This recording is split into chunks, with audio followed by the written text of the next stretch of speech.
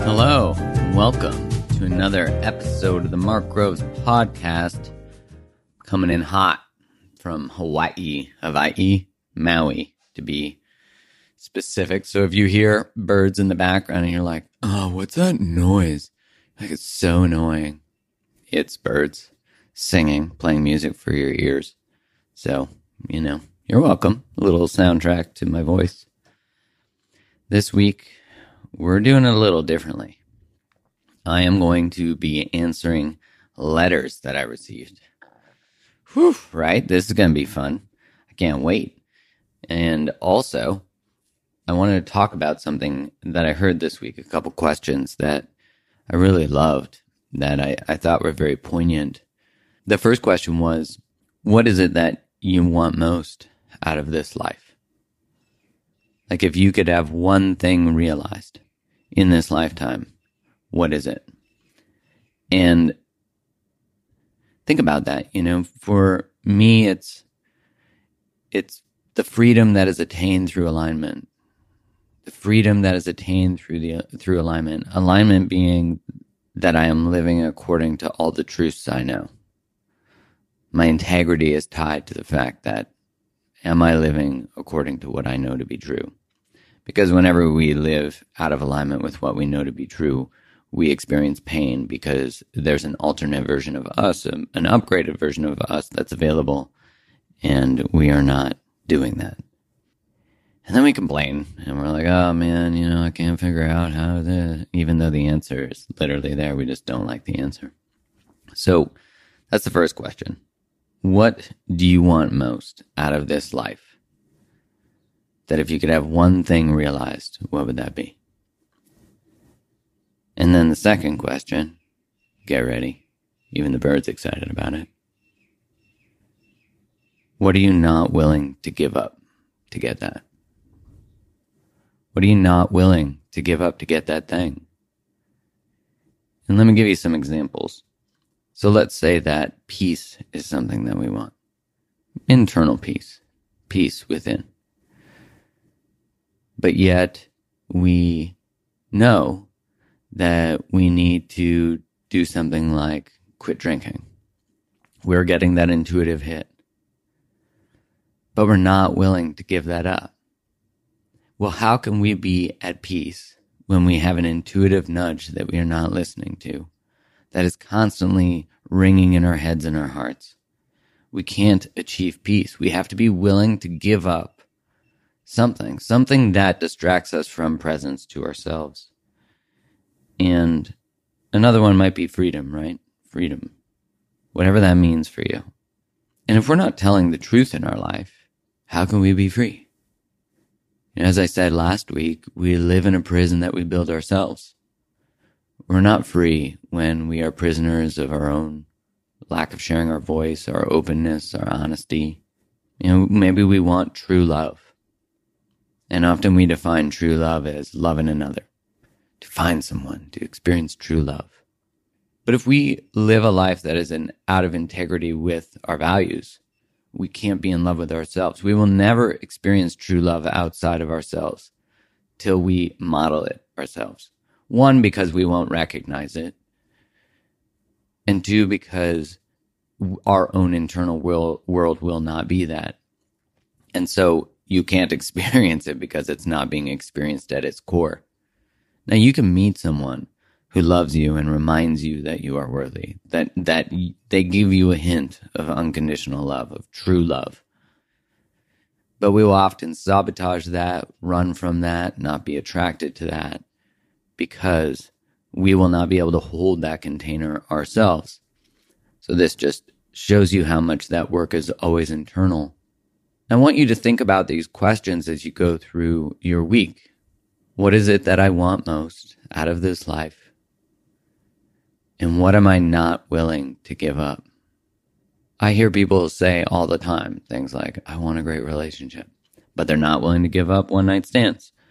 And it doesn't mean that you can't have a time where you want to do the old casual hump. That's if that's your intention, do that. But you can't be doing casual humping all the time and being like, oh, I want a deep, loving, soulful relationship. Let me just go bang one out over here. Because a choice is never just a choice. Whenever you choose something, you are at the same time not choosing something else. And so, if you're doing the old Humpty Hump with randoms, which again, this is not a moral judgment. I could give a shit if you do the Humpty Hump. It's just don't do the old casual bang all the time and then be like, but I want true love from really this person who values, blah, blah, blah, blah. And that's the thing is we don't go in 100% in the things we say we want. We go in like 90 and then we complain with other people that are in 90. I'm like, man, there's no good people out there. Oh man. In like cities with 10 million people. But that's that way that we hold ourselves back and then we meet other people who hold themselves back. We aren't being authentic and then we meet other people who aren't being authentic. We're not being truly committed to what we want, and it's easier to complain about not getting it than to actually give up the thing we most don't want to give up, which is complaining, which is beliefs that get in the way, which is surrounding ourselves with other people who hold the same things. So this is really just an invitation because it was an invitation to me.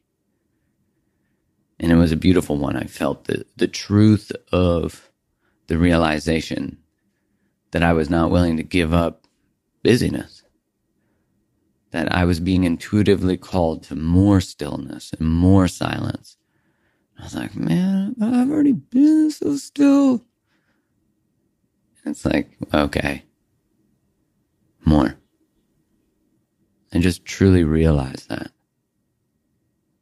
And then there just needed to be a deeper surrendering to letting go of a future I thought I held, that I thought was possible, that I thought would be with my past partner. Just like recognizing that story still lived at the ether that I wasn't really conscious of, and to just fully let go. Fully let all the old stories die. And so this is, again, an invitation to you to look for the things that you're not willing to give up, which there's nothing wrong with those things. There really isn't. I mean, if they're damaging your health and hurting you, then there's something wrong with those things. But if they're just the way you want to live and it is quote unquote normal and you want to do that, do that. And at maybe some point, you'll decide years down the road that you are ready to give that thing up. That lifestyle, that whatever it is. It's not a rush. It's just a recognition. All right. So we did that. And now we're going to get into the old Q&A. Well, it's not a Q&A because I'm just going to talk and you're going to listen. It won't even be your question, maybe, but it might be your question. That's how the universe works. All right. So the first question is, he finally wants to change after I left. Whew. Okay. Let's get into this one. Hey, Mark, I'm new to your podcast and Instagram. I really enjoy your content so far. Well, thank you. You'll probably enjoy this one because you're getting an answer. Do you have any insight or thoughts on having a partner who is unable to meet my needs or connect deeply for 7 years? I've been open about my needs. I had been open about my needs for the whole relationship. I know I should have left way sooner. But now that I've left, they're all of a sudden willing to change and do anything to get me back. I feel like this probably isn't uncommon. To what extent can you expect a long-term partner to all of a sudden change in an effort to rekindle the relationship after you've left? What are the chances that this change could be long-term? Thanks for your time. Well, isn't this just a regular thing that happens? We're in the relationship, we're expressing what's going on. I mean, you did it for 7 years. That is a commitment. And, we have to look for within this, just some questions, just for the people listening. One, I want to pre-qualify. I'm going to generalize a lot because I don't have the person here to ask questions. So I might make some generalizations, but I'm going to do the best to play in the gray. So the first question I would ask for anyone in a situation like this who stays in a relationship where their needs are not getting met for 7 years is, one, at what point did you abandon yourself to stay in the relationship? And usually we can look back and there were quite a few whys in the road where we took a left where we should have taken a right.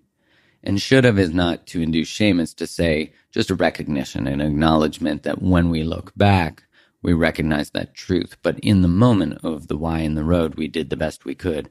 So it was the best decision we could make. But once you make a decision that doesn't work out, you now have valuable information. Usually we go back and we shame the part of us that didn't choose differently, but that's actually the very part of us that taught us this new knowledge. So love the part of you that makes decisions that you now look back and call mistakes. So the next thing I would just make for self-inquiry is, do you meet your own needs? Do you have a way of meeting your own needs? Do you depend on your partner to meet all your needs? They're just questions. Now let's get into the old partner that does the, oh, I've refurbished my life and now I'm different and take me back. I'm ready. Whew, there's a couple things that, we obviously have to get into some nuance here. So the first about that is this something that's happened before? Do they do this little change game and then you get them and then they go back to being the same fucking person they were before? That's just something to look at. If that's a pattern, believe the pattern, which is, they do this all the time. They're not actually permanently changing. The second thing is, if someone changes for us, then it's dependent on us. So if we leave, that quality, that behavior changes and goes back. So they're doing it to get us back. So it's not internally driven. Now, it doesn't mean that we can't have an external motivation. Like you lose someone and then you realize how much you haven't shown up for them, how much you have ignored them, how much you have taken them for granted. And all of a sudden you start to pay attention because you recognize the space that they used to take up is where your awareness goes. The pain of that space motivates you. So the next, I would just invite some questions. Now, what has this person actually done to actually grow? What is the proof? What have they actually done? And I think the real inquiry can be, hey, I'm open to possibly getting to know you again. And in that, we need to rebuild trust because I don't actually feel like I can trust that what you're saying is true. These are all realities, right? We have to tell the truth in our relationships. We don't want to avoid the deep truths. The deep truth is, I'm going to have a hard time trusting you because you've said you're going to do things in the past and you don't do it. So I can't trust your word. When I can't trust your word, I can't trust you. And when I can't trust you, that means that I can't fully open to you. I can't fully surrender to you. There will always be a part of me that is guarded and holding back in those situations.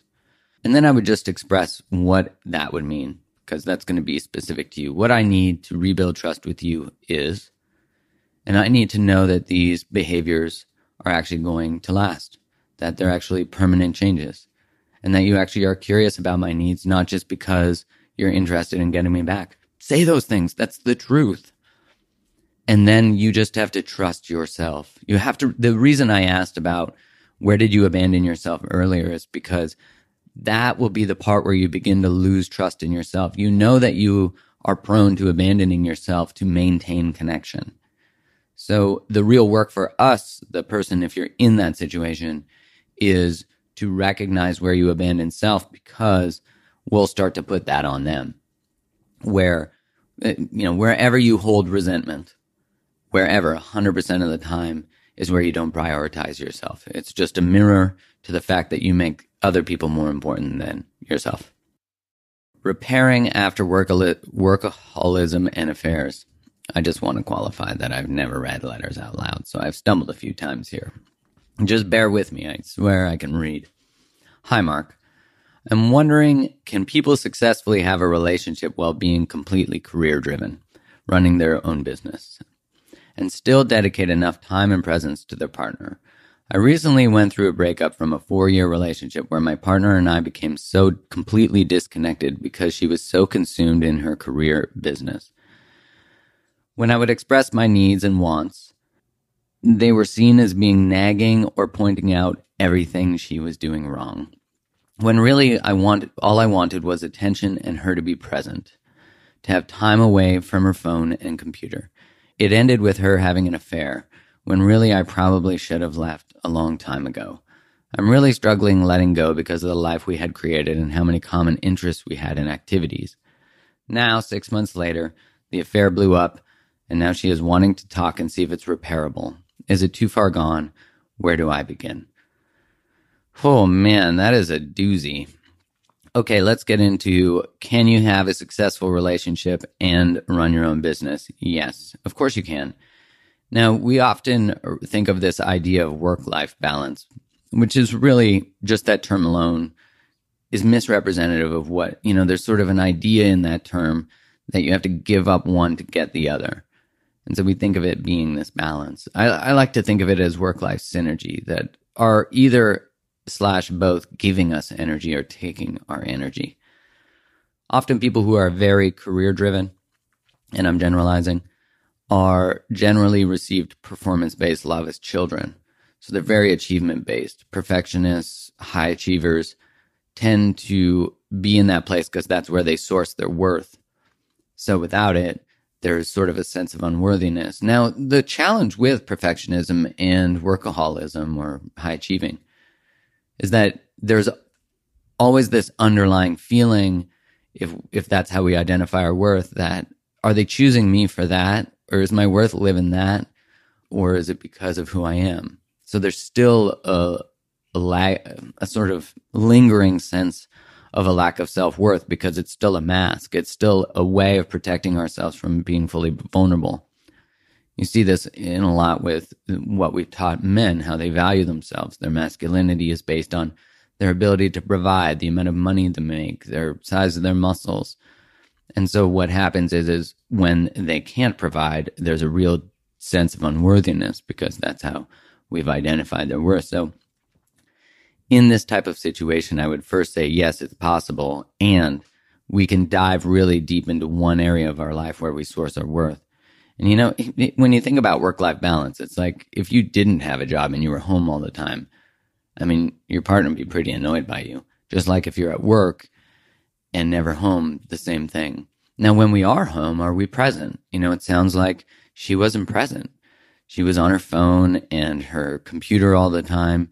And when you did express your needs and wants, there was a defensiveness that you were being nagging and pointing out everything she was doing wrong. Well, yes. That's ultimately what expressing a need and feedback is saying, hey, I see this and I would appreciate this. Remember, but behind every criticism is a desired behavior. I hate it when you do that, which is really, I'd like you to do this. But we frame it as a criticism because it's usually how we saw people express their needs when we were kids. That's how we saw our parents model behavior, which is just does a beautiful dance with defensiveness, right? You always, you never, and then automatically people who are prone to defensiveness get reactive. Now, one of the antidotes to criticism is framing your statements in I statements. I like to frame mine in my experience. That way it leaves space for their experience. So in my experience, when you're home, I love that you work. I love that you are so driven in your passions. And I love spending time with you when you're home. And often when you're home, I find that you're on your phone a lot or on your computer. And while I understand that you often need to do that for your work, I also feel that it sometimes gets in the way of us being present with each other. Would it be possible that you could set aside some specific times to use your computer and your phone, and the other times we could, be deliberate and intentional with each other? So see how that's framed in a way that is really navigating the words so that they're not triggering. Now, if someone gets triggered by that, then we know that they're very prone to defensiveness. Defensiveness requires healing. And as someone who's a recovering defender, I can tell you it is like eating your shoe. The antidote to this, it is like eating a giant, dirty, athletic shoe. And it is to hear feedback and say, I can see some truth in that. oh God, right? So imagine if you heard Ked's feedback. I really wish that we could be more present with one another. Could we set up some rules about our phones when we're together? And, and then I noticed that you're on your phone a lot when you're home and with me. And imagine saying back to that, I can see some truth in that. Connective, right? Of course, we want to say, well, you're on your phone. You use your phone all the time. I saw you use your phone yesterday. I saw you on Instagram double liking a couple things. Your mom called too. We try to do anything to dissuade away from us. Usually defensiveness is about raising the game. So we raise the criticism. So here's in that space. Can someone really do both? Yes. And it ended up with her having an affair. And you said I probably should have left a long time ago. So again, we have another case of self-abandonment within a relationship, needs not getting met. Usually people who sit in spaces where their needs don't get met usually didn't get their needs met as children. And that just makes sense. We're conditioned, used to making life about the other person. And so I would just start to look at your own relational story, start to look at, there's a great book from Dr. Alexandra Salmon called Loving Bravely. That's a great way to dive into your own relational self-awareness and begin that journey, because I can guarantee that both of these are patterns, both of these first letters, and which is true of all of our relationships. So I'm really struggling letting go because of the life we had created and how many common interests we had in activities. Look, if you did an audit of the relationship you want and the relationship you had, I would bet that it sits at 30 to 50% of what you actually want. So we get lost in this idea of potential. We get a couple breadcrumbs, we share a couple activities, we both like hiking, we have good sex. But she had an affair, which I'm not saying we need to persecute people who have affairs. I'm saying that because she didn't like hearing how she was experienced, again, I don't know how you used your words, but let's just make some assumptions. She didn't like hearing how she was experienced and that she wasn't showing up in the relationship. Because saying that you were pointing out that everything she was doing wrong tells me that she doesn't like actually hearing what she's doing wrong. And so there's a sense of unworthiness to face the truth of how she's experienced by the world. She probably knows she's lost in her work. She probably knows she's distracted by her phone and computer. She probably knows she's not present, which induces low-level shame.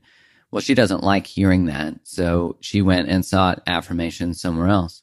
And now her world has blown up because, of course, when you seek affirmation somewhere else, the pattern still repeats. We have to change our choices. We have to face our truths and our patterns. Now, is it repairable? I mean, that's up to you. Is it repairable?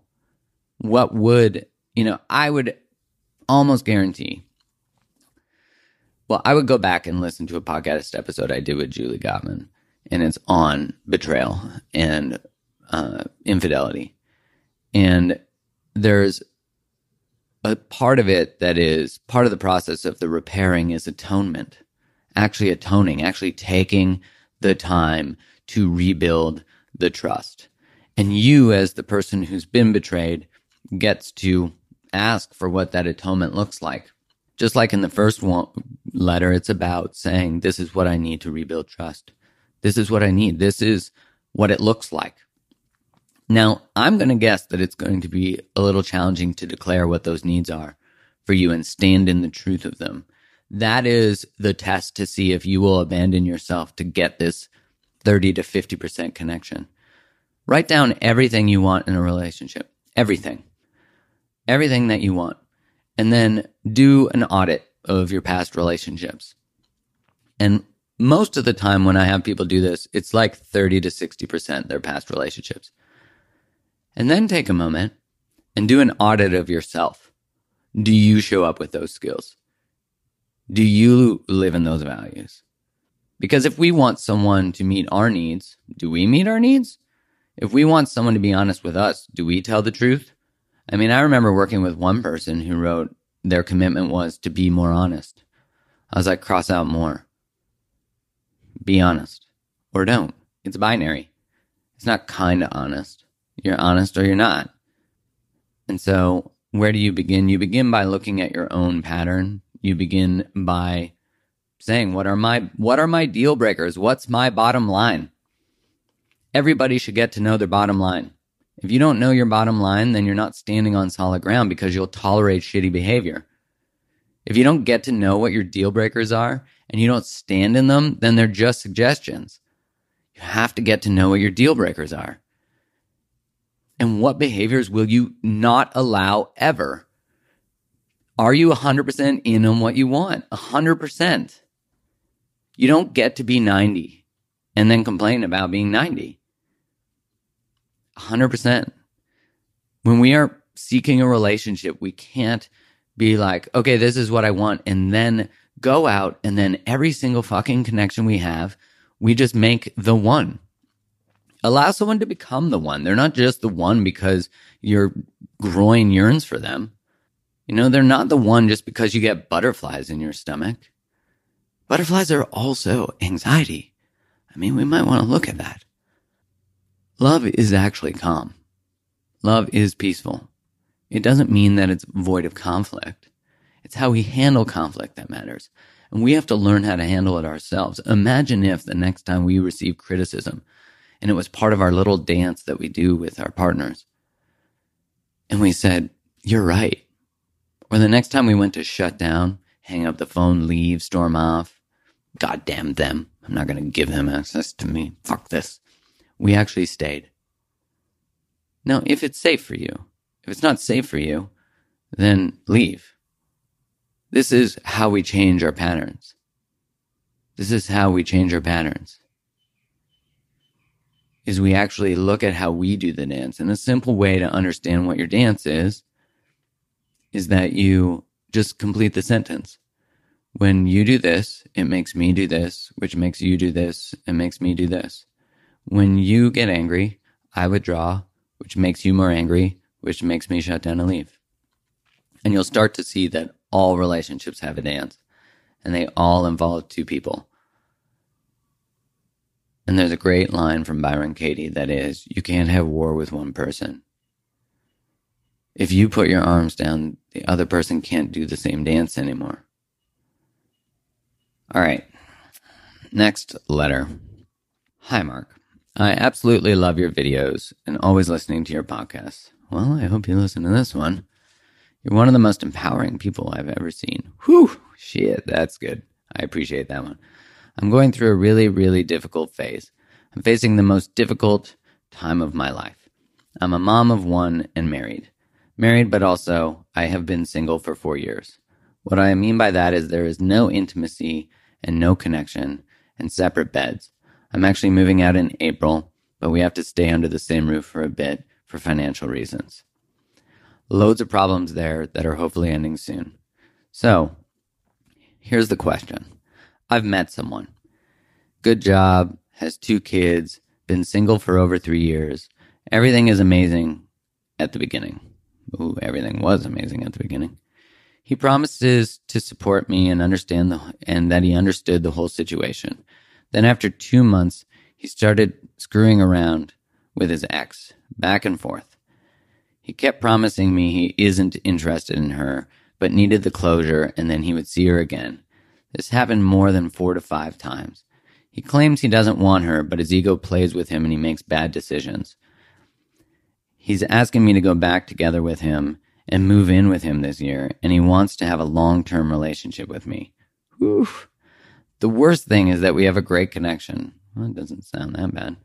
We can talk for hours and we have feelings for each other, but he seems to be stuck somewhere in there with his ex, and I'm sure if I get back together with him, he will let me down again. In the meantime, I don't feel like anyone understands me like him. I've been on my own for so long that I'm totally confused. With love. Well, let's just call a spade here. You have not actually been on your own. You've been in relationships. You've never sat on your own in this experience. But you have been lonely within your relationships. You have felt lonely. You have been starved and void of connection. And, I mean, you're still intertwined with your ex. You still live under the same roof. and you are with someone who's still intertwined with their ex. And one, I'm just going to be straight up with you. This guy's full of shit. I mean, he's full of shit. And this is where any connection, when we've been starved of connection and we haven't actually sat in the space of our own hearts, will give us this fleeting hope. And we will cling to it so tight because it feels like the love that we have so desperately wanted. But because we haven't sat in the space of our own aloneness, we can't actually be objective about what is coming into our lives. So if we don't fill the space that is created by the ex and actually get to know ourselves and our patterns and why we do what we do and why did we tolerate 4 years of living in separate beds and doing those things. And this is not to look back and be critical. It's to look back and be analytical, to be a scientist, to, like an anthropologist that studies our behavior, our past, without judgment. And this guy, goes back and forth to his ex. This shows how starved you are for connection that you'll take anything. Take someone who really loves themselves and believes that they're worthy of great things. Someone who's going back and forth to their ex, that behavior is no-go, not fucking happening. So, you don't feel like anyone understands you like him. Well, he gives you just the very minimum. The minimum. And you're tolerating the minimum, which I would invite you to raise your standard because you are living in a cycle of pain. You're living in a cycle of pain.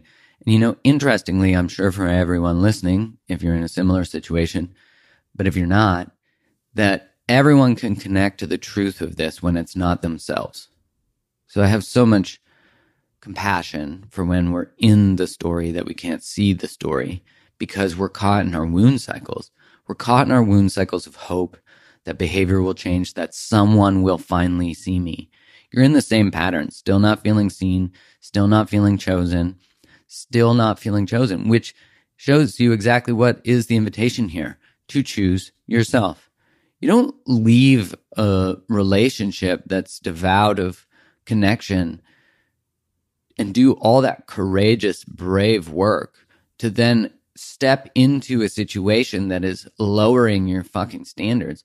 You do this courageous, brave work so you can claim yourself, so you can rise. And of course, sometimes we need a couple cosmic 2x4s to the head, and this is a double 2x4. That's saying like, hey, do you love yourself? Do you value yourself? And you're likely undoing generations of pleasing behavior, of quieting behavior. And this is so true, especially if you're a woman, that, voices have not been celebrated, and standing in the truth of your power, standing in your needs, standing in your wants, all of these things, defining worth, which happens for men too, defining our worth through being chosen, defining our worth through a man claiming us and being there for us and providing for us. He also said that he's going to support you, and this is about you standing and rising in your truth and stepping into your power and really choosing yourself and not settling for this bullshit behavior. Because if you settle for bullshit behavior, guess what you're going to believe you're worthy of? Yeah. And if you look at your core beliefs, they will always be mirrored by the lowest choice you make. And what I mean by that is not hierarchical. It's just when you look at the choices someone makes in their life, you can tell what they believe about themselves. And that's why just analyzing someone's choices, you can say, ooh, that person does have quite a sense of unworthiness. So I would just simply ask myself in this situation, if I loved myself, if I was in love with me, if I was sleeping next to myself in bed, if I cared about myself, if I set a high standard, if I met my bottom line, what would I do here? How would I show up? What am I most afraid of? Because I'm going to guess that you're most afraid of being alone, which is different than lonely. Loneliness comes from the belief that someone else can give us the thing we seek. It comes from the belief that we will find wholeness and true love and all those things through another. Aloneness is, I can sit in all of me. I love all of me. There's a quote from, I forget who said it, but it is, my alone feels so good. I'll only have you if you're sweeter than my solitude. Our partnerships should contribute to our lives. It doesn't mean that at times they won't need work and there won't be some, necessity to dive in and really, do some choosing and some work and some growth together. But it is that, even in that is an invitation to our expansion. It still contributes to, it is sweeter than our solitude. If you want to find the quickest way to self-actualization, fall in love, right? That's the fastest way to grow. That's the fastest way to expand, is to hear what you suck at. To hear the feedback you get from your partner, and to see the spaces where you give your needs away, where you self-abandon, where you love hard, quote unquote, without boundaries. I hear so many people, but I just give. I'm so giving and they take advantage of me. What a righteous throne to stand on. When we give our love, we're expecting them to be a certain way. And we keep giving it knowing that the song we can sing is the secret contract we've created, which we learned as kids.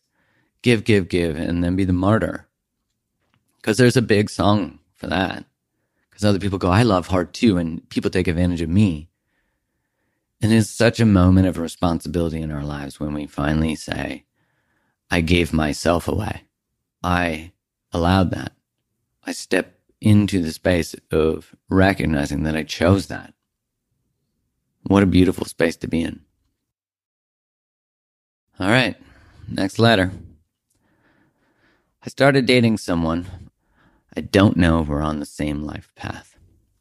I started dating someone 2 months ago and it moved pretty quickly. The relationship has been great so far, and we determined early on we wanted to be exclusive because we were happy with where it was going. We both want to be in a committed relationship and build a life with someone. The guy is in his early 40s and was married for a few years with no kids. He's been divorced for 6+ months.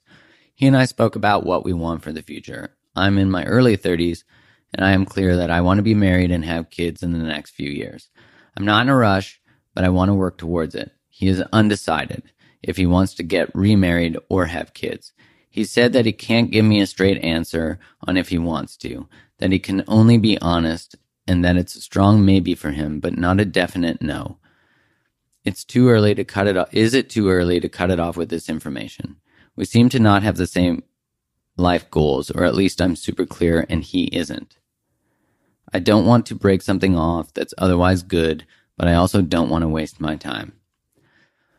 This is a really common conundrum, which is when we get very clear on our deal breakers. So deal breakers are things like smoking or not smoking, doing drugs, not doing drugs, drinking, not drinking, to have kids or not, when to have kids, to get married or not. All of these things tend to be deal breakers. Now, deal breakers they're the thing that you have to hold to when you're dating, because really the test of the universe is they'll give you someone who's almost the thing. And it's like, are you willing to sell out on your deepest, truest wants? And you get to choose. I mean, there's no right or wrong in that. It's just that you get to choose. Deal breakers are often connected to our soul in some sense, that we feel like, this is something that is so important to me. And when we don't stay present to them and actually honor them, we often feel a deep sense of self-abandonment and resentment because we have forgotten about ourselves. So, I mean, when someone has only been divorced for just 6+ months, and I'm making an assumption that it's in that 6 to 12 month range, or else you would have said 1, 2, 3 years. 6+ months to recover from a divorce, if someone's being intentional about it and hasn't just, been replacing the space of their past with new people. That saying, to get over your ex, get under the next. FYI, that actually doesn't work. although a pleasurable experience, I'm sure. Short term, it does not work long term because we have to sit in the space of the discomfort, of the grief, of the loss to really look at, and sexual stimulation and pleasure can be a great way to soothe, a great way to numb. It can be another form of drug. And we all know that. So I would just get very clear that having kids is really important to you. I know you said it is.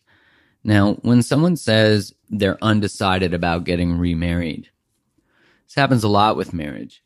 Now, remember, marriage is a word, and words are what we give a definition to.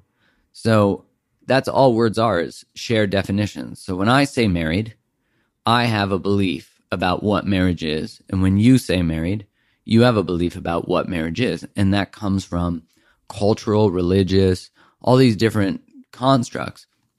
And what occurs is that people observe what marriage meant as kids. So if you saw your parents get divorced, you saw your parents cheat on each other, you saw aggression, or your mom could never leave, or your dad didn't want to go, or, like all of these different ways, they become the definition of marriage rather than what a relationship looks like. Whether the word marriage is there or not is separate from how you define relationship. But we often associate, well, if I get married, then my relationship's going to become like that.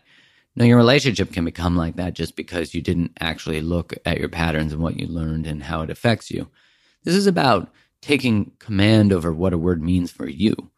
If you don't like the definition of marriage that you inherited and you observed, define it yourself. Define what it looks like for you. So write out, what is the ideal relationship? What would that look like? And get very clear on it. And what a beautiful opportunity to choose your life, choose it intentionally. And so if I'm with someone, I would just have them write down, what is your definition? What do you most want in a relationship? And both of you write that down so you can be intentional. Now, all relationships are shared agreements. That's all they are.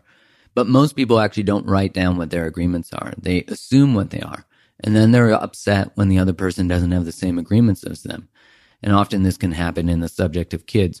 I got married to them. They didn't want to have kids. I thought they would change their mind. And then years later, they do not. And so I would get just a little curious with him. And you have to decide there is a line for you that will be self-abandonment. So you can hold. And I would just get more curious with him. What is it that holds you back from wanting to have kids? Because you say it's not a definite no, what would make it a yes? How would you know it's a yes? What would be the situation or possibility that would make it a yes? And what a beautiful opportunity for inquiry to really have a really lovely discussion about this. Because remember, at the end of the day, you always have you. You're honoring yourself. If we don't honor ourselves, then our worth lives in the choice of the relationship. As in, if I give away my desire to have kids to keep them, keeping them is the validation that I feel like I love me. As where if I choose myself, I want to have kids and I need to stand in my truth. I can't let that go. If we happen to let that person go, we still have a deep sense, although there's going to be loss and grief, we have a deeper sense of worth that's being cultivated within ourselves and self-trust. There's a part of us that's going, oh my God, I actually trust myself. I actually love me. I know I have my own back. When push comes to shove, I'm here. I don't fold. Wow, that's amazing. And so I would invite just more questions. What would a yes look like? How would you know it's a yes? How would you know you want to have kids? What would change? And just be curious and be open and hear the truth, because he's telling you the truth. Often people tell us the truth and we don't believe them because we think we know better for them, which is total bullshit. I hear all the time people say, well, they told me this. They told me they didn't want to be in a relationship, but I know they actually do because they treat me like they're in one. No, they told you the truth. Whenever there is a mismatch between behavior and words, is a red flag. A red flag to get curious. Most people say, trust actions over words. And that fucks us up because someone says, I don't want to be in a relationship with you, but I like doing the Humpty Hump with you. but then they treat you like a boyfriend or girlfriend or whatever. And then all of a sudden you're like, but they treat me like one, so believe actions over words. No, whenever there's a mismatch, get curious, ask questions, because you're picking up something. You're picking up something, and you're likely catching the feelings. All right. Well, that is the end of question time. And what a beautiful opportunity to do a little letter action. If you love this episode, please share it. If you love any of the other ones, please share them. That was so helpful for me. And if you can go wherever you listen to this and leave a 5-star review and a written review, that is super helpful to get into more people's ears. I hope this format was helpful. I wanted to play around with it and try something new. I hope you all have the most wonderful day wherever this finds you.